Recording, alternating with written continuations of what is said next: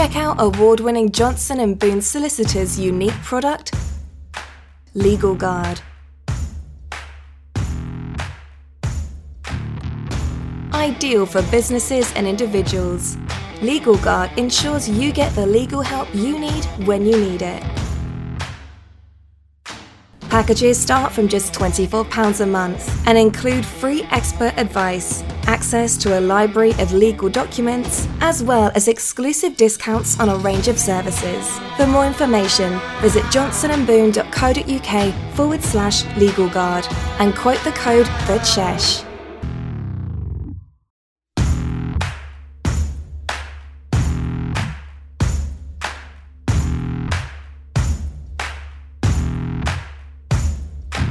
You're listening to Johnson & Boone Solicitors podcast exclusively on the Pod Station.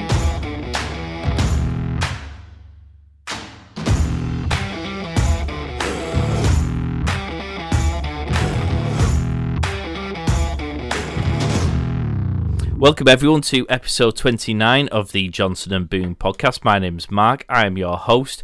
Joining me this week after a long absence, I'd nearly forgotten his name, it's been that long. It's the irrepressible Rob Boone from Johnson & Boone fame. How are we doing, Rob? Hi Mark, how's it going? We've missed you. We have, it's been a long time. I thought I'd come back and annoy you a bit more. Well, Jonathan collected his hat-trick match ball for podcasts. Well, we don't want him to think he's the star of the show either, do we? Because there's only one of those, isn't there, Rob? Certainly is, it's you, Mark. Oh, you say all the nicest things. Now, you may have guessed from the fact that I said episode 29 that there are 28 other episodes for you to go and find. If you're wondering how to find them, then it does beg the question of how you're listening to this show and where did you find that one. But let's assume that you've stumbled across it. That's not a problem. If you go to johnsonandboone.co.uk, there's a podcast tab where you will find all the previous episodes. You'll also find on there links to all of the major podcast platforms where you can also listen to the shows. So whichever is your preference, you will probably find it on there. And if you subscribe when we drop the latest show, and we do these weekly, then it will automatically download onto your device. If that's too complicated or it's a bit too much like hard work, then there's an even easier solution, because if you download the Johnson & Boone mobile app, which is free and available on Apple and Android app stores, aside from a whole plethora of tools and functions that you'll find, from being able to book appointments with the likes of Rob and his team, checking out all the various services that Johnson & Boone do, as well as accessing the fantastic Legal Guard product. And if you don't know what that is, then check out the advert at the beginning of this podcast, and indeed listen to episode 21. You'll actually hear Rob and I talking all about the products and all the benefits that you get. But you'll also find a podcast tab, and in that podcast tab you will find all of the shows. So it is that easy. You can also follow us on Facebook, Instagram, LinkedIn and Twitter. We'd encourage you to do so, because we're constantly throwing out tips and advice on there. We'd also love for you to get in contact. So if you have any topics that you specifically want us to touch upon, then you can contact us on social media. You can contact us through the website, through the mobile app. You can email info@johnsonandboone.co.uk.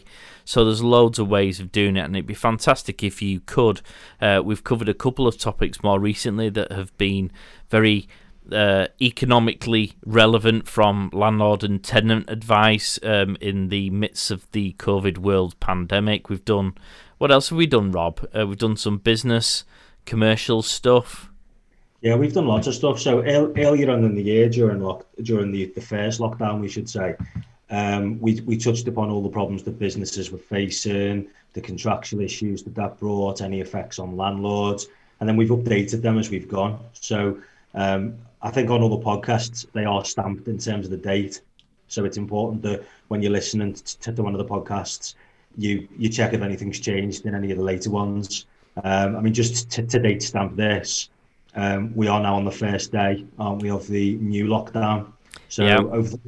Over the coming weeks, we'll update everyone if anything else sort of changes, or if there's any other messages that are relevant now that maybe need alteration from early on in the year. And just again, for the benefit, if this is the first show that people are listening to, for the benefit of anyone who might be listening to the shows for the first time, why is it that we do these shows? So what we do each week is we cover a subject just briefly. So it's an overhaul of the subject. It's not detailed. It isn't intended to be the ins and outs, but it's just to give you a flavour of the area, enough for a little bit of self-help if you've got something simple, but also so you know what we do and how we can help you if things are a bit more sort of complicated, or if it's a subject matter that you really shouldn't be doing on your own. And what's the topic that we're going to be covering in this episode?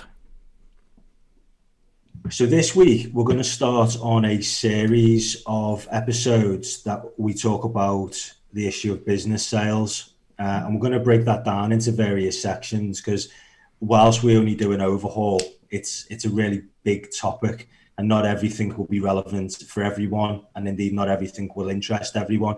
But we're going to do 4 shows. We're going to start with a due diligence session, which we'll do tonight. Then we'll do share purchase and asset agreements. Separately, we'll talk about what disclosure means in these matters. And then finally, we'll go through the process of completion. And also in that episode, we'll go through lots of common additional agreements and documents that are required for it. If people are already in the process, then they might be familiar of it. But it is quite an interesting subject. So we are going to break it down a little bit more than maybe we normally would. Fab. So where do we want to start then? Do we want to start with due diligence?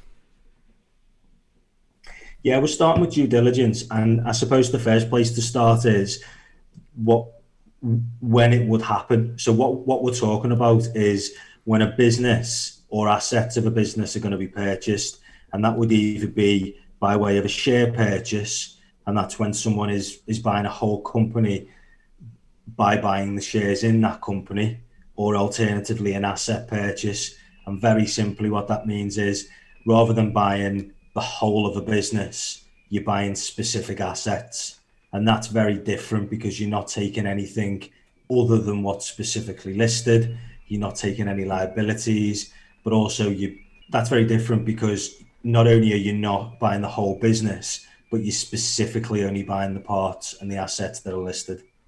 Now, I don't know if anyone can hear that over the recording in the mic.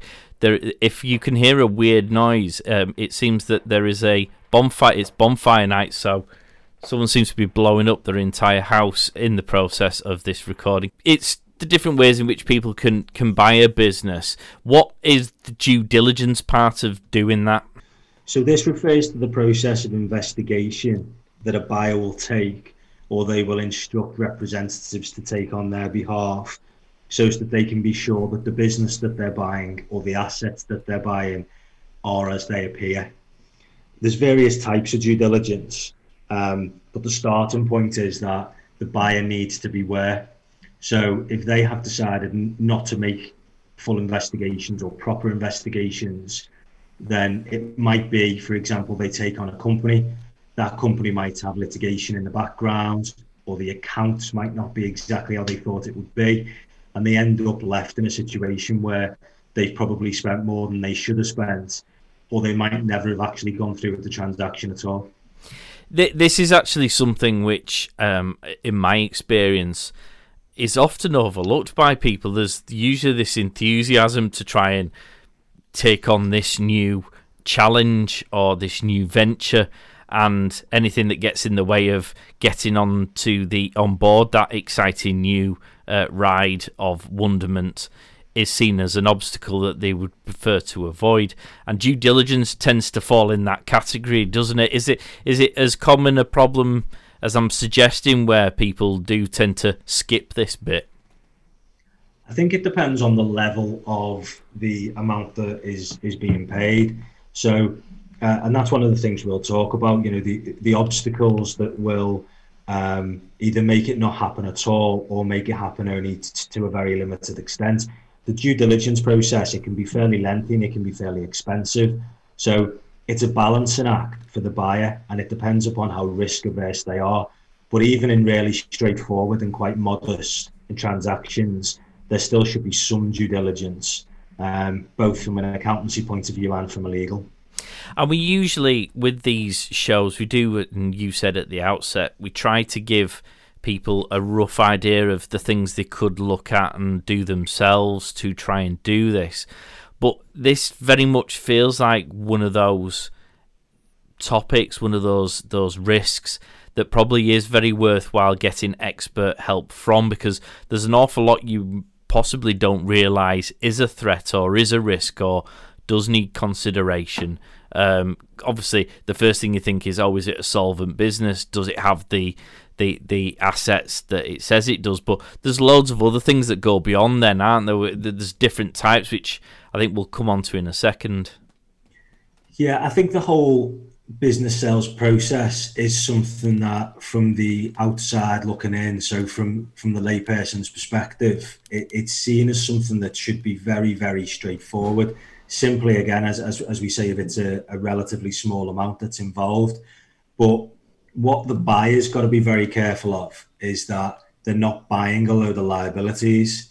So you're right, there can be lots of excitement about the new venture, the new business that they're taking on, the plans that they've got for it. Obviously, nobody ever intends to buy a business that causes them problems, but there's no point in that if what follows is years of heartache and expense, because what you've bought is completely different to what you thought you bought. Equally, for a seller, part of the process, which we won't address today, but part of the process is within the contracts that they'll give certain warranties about what they're selling and what they're giving to the person. If they mess that up and they give warranties that they don't understand, they're going to be sued later on when they turn out not to be accurate. And again, you're putting yourself in a situation where, as a seller, you've built a business up, you've got the right price for it, you think, you sell it, and you're moving on to pastures new. But 6-12 months later, you're involved in quite expensive litigation just because it wasn't dealt with properly. And it might not be because you've intentionally misled the buyer. It's just been because you haven't quite understood what you've been doing. So what are the different types of due diligence that you need to be considering? So due diligence is really quite broad. So if we start with legal due diligence, which is obviously something that we would do, this involves an assessment of the target's legal rights and any effect that the proposed transaction might have on them. So, when we say the target, we mean the company that's going to be purchased. A common example of that might be that they have a contract, and within that contract, if there's any transfer of shares to another company, or if there's a change in ownership, that contract terminates. That is, it's a common thing within certain industries. So that's a big problem for a potential buyer, because there's no point in buying a business if, when you buy that business, some of the key contracts are going to dissolve. So that's the sort of thing you'd be looking at. Across other things, though, there's things like the commercial side of due diligence, which involves an assessment of the market and other competitors. You can have financial due diligence, which is normally done by accountants and tax advisors, and that's going through all of the accounts and the tax records and the VAT records, specifically normally for a share purchase, whereby you're going to be taking on all those liabilities if you buy the company, and just making sure that everything's in place.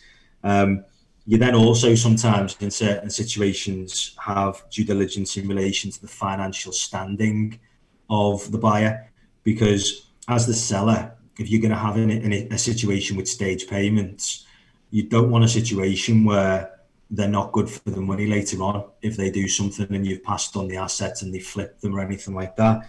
And then in with the financial due diligence, as I say, sometimes you will have specific tax experts and they will do their own separate due diligence. And that really is a bit more in depth, and that involves whether there's been any HMRC investigations, and if they have, they'll look at them in detail and see to what extent they're a problem. So it's quite a vast area. In addition to those types, there are other things that will be done in certain situations for certain sectors, but for the purpose of today, it's just an overview, isn't it? Dragon's Den's probably a good example of the due diligence aspect of it, for two reasons, I guess. number one, quite often when they're grilling the poor souls who are standing in front of them, there is a little bit of due diligence that's being carried out. So when they're valuing the business, they're asking them how they've come up with those figures. When they talk about having contracts in the bag, they're asking upon what terms those contracts exist. Do they have IP rights for the things that they're trying to sell? And then perhaps what other people don't necessarily realise is that the Dragons don't then just hand over the cash when the director goes cut and the camera shuts off and the people walk up to the Dragons and get a big cold hard lump of cash in a bag. There is further due diligence to make sure that all of these things and all of these concerns are actually resolved and settled. Yeah, even on something like that, obviously it wouldn't be shown for the television, but once the deal is done, like, they would be head to terms. So they've agreed to, in principle, buy the business or invest into the business or whatever it may be. But after that, they would have a team of advisors who would obviously put the contracts together. And before that was done, they would embark upon a due diligence process just to make sure all the information that they were given was accurate. And obviously, the bigger the investment, the more in depth that process will be. So, what's the ultimate purpose of the due diligence? I mean, is this to put you off? Because it possibly sounds like we're trying to put people off trying to buy businesses, but that isn't the case, is it? No, it's not. As I mentioned before, the starting point is that any buyer needs to beware, because the seller is under no duty to voluntarily raise all of the issues and tell them what skeletons they've got in the closet. So unless specific questions are asked, unless warranties are sought that will cover those types of things, there is no requirement for disclosure. So a proper due diligence process should be followed. And when I say proper, that will depend upon the level of the transaction. So you will obviously spend much less time and money on the due diligence process for smaller transactions than what you would spend once you start talking about hundreds of thousands or even millions of pounds. And once that's completed, what happens next? So once the due diligence process is completed and the experts have reported back, that will leave the buyer in a position where they can make an informed decision as to the transaction that is intended, or even decide to pull out if they don't like the information that they've received. It might mean that they'll reassess the risk and they might renegotiate the price. So if there's things there that aren't quite as they initially seem, that might affect the valuation. And it'll also allow the parties to consider realistic timescales, because they'll be able to see at that stage how complicated the contracts are going to be, what sort of warranties are going to be required, and it sort of shapes the rest of the process. When do you do the due diligence? Ideally, the due diligence process is at least started very, very early. So you will agree head to terms. And the reason why you'll do that first is because there'll normally be a confidentiality agreement in there. And with the confidentiality agreement, that will then give the seller the confidence to disclose the information that the buyer is seeking. But it's important that it is done, and it doesn't have to be finished, but it has to get to a reasonable stage that gives the buyer sufficient comfort that they are going to go through with the transaction before they then start spending any significant money on the rest of the legal process that's involved. If you're going to back out of a transaction, then you want to know as early as possible, because any money you've spent on the due diligence, you obviously don't get back. So you'll, depending upon the type of business that it is, and depending upon the sector, there's certain things that you'll start with, and then you'll be reasonably comfortable from there that you're going to go forward, and that's when the bulk of the process would start. But throughout, you continue to have issues of due diligence, because once you've drafted the contracts, the seller might remember certain things that initially weren't disclosed. So it is a continuing thing, and it generally runs alongside the remainder of the project right the way through until the completion. And with you mentioning the fact that you tend to sign head of terms before you start doing that, that kind of gives people an idea that you do still go out and try and find these opportunities first, come across something that interests you, find out a little bit about it, and then get to that stage. It's not a case of you're cracking open the safes to see what cobwebs are kicking around before you've even decided whether or not it's a business of interest, because one assumes people aren't going to be as happy to open, or rather be as open to someone who's making a very I don't know what's the word, showing a vague element of interest, or it being such an intangible proposal. No, of course not. No, it would come. I mean, whilst I say it's at the beginning of the process begins with the businesses themselves or the individuals themselves having an interest in the transaction and wanting the transaction to go forward. So when I say early in the process, I mean early in the process when you would get experts involved and solicitors involved. Earlier than that, you will still have negotiated, you'll still have asked many of the questions yourself, you'll have agreed a price, at least in principle, you'll have looked at basic things yourself, and it's only really if you want to buy the business and it looks as though it's a goer, that at that stage you'd start the due diligence. So when I say at the start, I mean at the start of you starting to spend money really on the transaction. And how long does the due diligence process take? Is there a set format that it follows, or does it depend upon the nature of the deal that's going through? And if so, what kind of things affect the length or the depth of that due diligence process? It's very fluid. So you can have people who are happy to buy things warts and all because they know they're getting a deal. They know, for example, that the assets are what they are, and they're really happy to buy forward a very simple due diligence process that just takes a couple of weeks, if anything, and that includes the time from their accountants. Other times it can be a process that takes several months. You know, if you're talking about business sales that enter into the millions, they really do need to make sure that they are buying exactly what they think they're buying, and there'll be a multitude of experts involved. They'll outsource certain parts. Even within legals, there would be a due diligence questionnaire that was sent out, and then different experts within your firm might look at the property matters, the employment matters, the contract matters, because it's worth more and there's more to actually lose.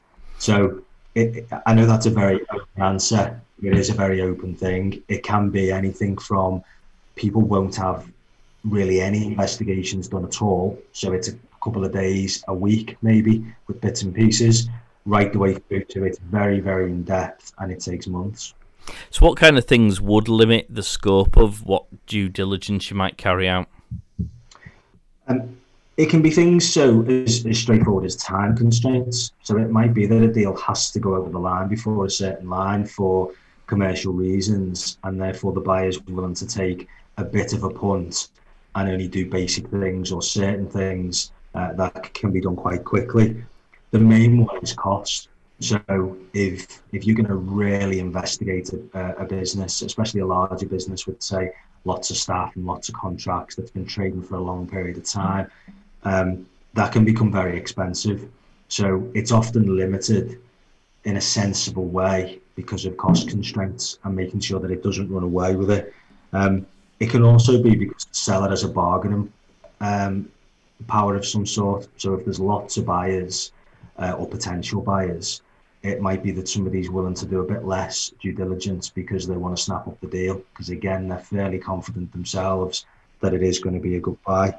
In other issues, in other cases, it can be as simple as because of confidentiality issues. So it might be that the business is in a sector which is particularly sensitive in terms of confidentiality, and so certain parts will be missed just because the buyer's happy to, because of the sector. So there's lots and lots of reasons they can go on and on, but the main one that we come across most often is the value of the transaction. You know, if you're buying a business for a lower end sum, you know, 20, 30, 40,000 pounds, you're not going to spend 10 making sure that it looks okay. You're going to take the punt. But if you're spending £1 million on a business, you don't mind spending 20, 30, 40,000 pounds to make sure that your £1 million well spent.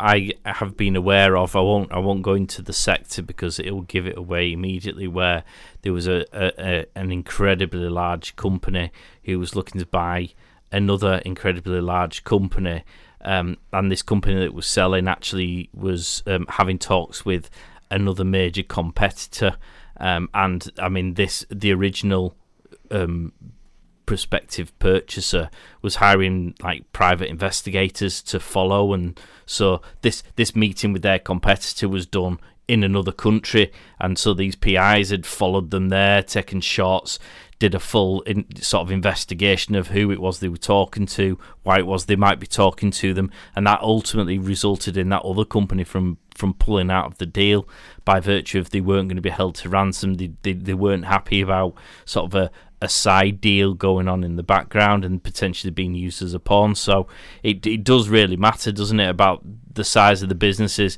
I suppose it could even get quite exciting sometimes. Yeah, it can. It's also worth stating that whilst we're talking about the traditional way of doing due diligence and it very much being led by the buyer, there is also a method which is referred to as a data room, where when a business is for sale, the seller will put together a pack of information that they're willing to disclose to a potential buyer. It will be put together by their experts, and it will be made available either physically at maybe a solicitor's office or an accountant's office, or just digitally in a pack or online. And if there's a buyer that's interested, that's the information they're getting. So if you want more, it's not a deal, and if you don't, then and you're happy with that, then it is. And often that's the case when a business is going to be auctioned or something like that. But there are sellers that know they've got an attractive business, or maybe it's just for a quick sale, but they don't want to go through the whole due diligence process, and they decide that's how it's going to be done. So there are different ways of approaching it as well. But with us starting with due diligence, we're obviously sort of starting at the front end of the process. We mentioned before that there's sort of a little bit that occurs before we get to the due diligence stage. How do you get from that first part, i.e. nobody knows you exist and that you're interested in buying it, to the due diligence stage? What sort of inquiries are you making out? How does that ball get rolling? It can happen in a number of ways. So sometimes there's an agent involved who will be advertising the business for sale, and that's how the parties will get in touch. But often it's just a case of there's sort of party A wants to buy party B's business. They'll have general discussions in terms of how that might look, and then they'll approach us. And at that stage, we will help them put together the heads of terms. And once the heads of terms are agreed, we'll advise them in relation to the due diligence process that needs to be followed. And it will roll into each other then. So whilst they're separate phases, it won't feel like it, because once the heads of terms are signed off, the seller will then receive a due diligence questionnaire. They'll fill in the questionnaire, and then as that is received back with the replies and the documents, they'll make the investigations on those replies and documents. So it's pretty fluid. So whilst we break it down as individual steps, it's individual steps for us. The people involved might not even feel as though they're moving through different things. It will just feel like one process. And is it you guys, as in the solicitors, do you tend to deal with the due diligence inquiries, even if it's some of those inquiries are falling outside of your remit? We'll usually be involved in them, so it will be us that will generally communicate the due diligence questionnaire. But there's always a team involved. As I say, it's very, very difficult for it to be done without tax and accountancy advice. So we will be told by accountants what is needed, and those questions will be included within the due diligence within the due diligence questionnaire, which contains all of the questions that we want to ask as well. And whilst you can start with a pro forma, because there's pro formas for everything, it's important that those questions are very specific to what matters to the buyer and matters to the industry as well. And again, that's why it's not advisable for people to try and do that process themselves. And these are all inquiries that we're aiming at the seller directly to answer back to us. But are there other investigations and other forms of due diligence that you might be carrying out in addition to, so not necessarily asking the seller direct, you want to go and check it out for yourself? Yeah, absolutely. There'd be a string of things that would generally be done. So if it's a limited company, obviously most of the information for the company will be on Companies House. So we'd go there, look at the records. You can see sort of summary accounts. You can see details of people with significant control of the company. You'd also check things like insolvency registers. You'd have a look at information that would be held by the Intellectual Property Office in relation to trademarks. If there's any property involved, then we do land registry searches on that property to see who the owners were. And you can also do general searches of the internet. So if you put a company's name into sort of Google these days, you'll see any reviews, you'll see how good their website is, you'll see where it ranks, all sorts of things that are important if you're going to buy that company. What does its online presence look like? What's its social media like? What's the overall picture that it's putting forward? And all of those things, and it can sometimes be the smaller things that will either put off or encourage a buyer along. Have we covered due diligence? As we said at the outset, it's only supposed to be a cursory journey. There's obviously a lot more to it. It seems a very subjective task to carry out that is very much dictated by the nature of the business transaction. It is. It's a very organic process that's very specific depending upon what you're trying to achieve. You can do a very quick process or a very in-depth process. And what we'd say is if anybody is intending to buy a business, get advice nice and early so that at least you understand the options for due diligence. And if you decide, you're just going to buy the business and see what happens, that's fine. The rest of the process that we'll discuss in the coming weeks will still apply. And even if you're going to do it yourself, some people do bite the bullet and try and do really small ones themselves. Not advisable, but you can take the information, you can understand a little bit about what we're talking about, and you can go from there. Brilliant. Well, if that's got your noodle scratching underway, just remember this is the first of a series of 4 episodes that we're going to be covering for this whole process. So as Rob said, it might well be worth getting in touch with the Johnson & Boone team and indeed Rob to get some help, some advice, some guidance if you are at this due diligence stage, because it probably sounds like they're at the right end of the deal to be getting the advice. You're getting it at the outset, so at the very least, if you want to then try and go off and do things yourself, at least you're armed with a little bit more information. But if they do want to get in touch, Rob, how can they do that? Well, they could drop us an email at info@johnsonandboone.co.uk. They could give us a call on 0151 637 2034. They can drop us a message via our website, johnsonandboone.co.uk. They could look us up on any of the major social media platforms, Insta, Facebook, LinkedIn. I think we're on Twitter now as well.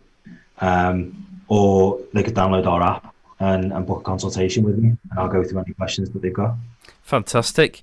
Well, plenty of opportunities there, guys. If you have any questions about the due diligence process that you'd perhaps like us to touch upon in the next episode, we don't mind sort of revisiting questions if people have raised them before we get stuck into the next topic of conversation. Then do let us know.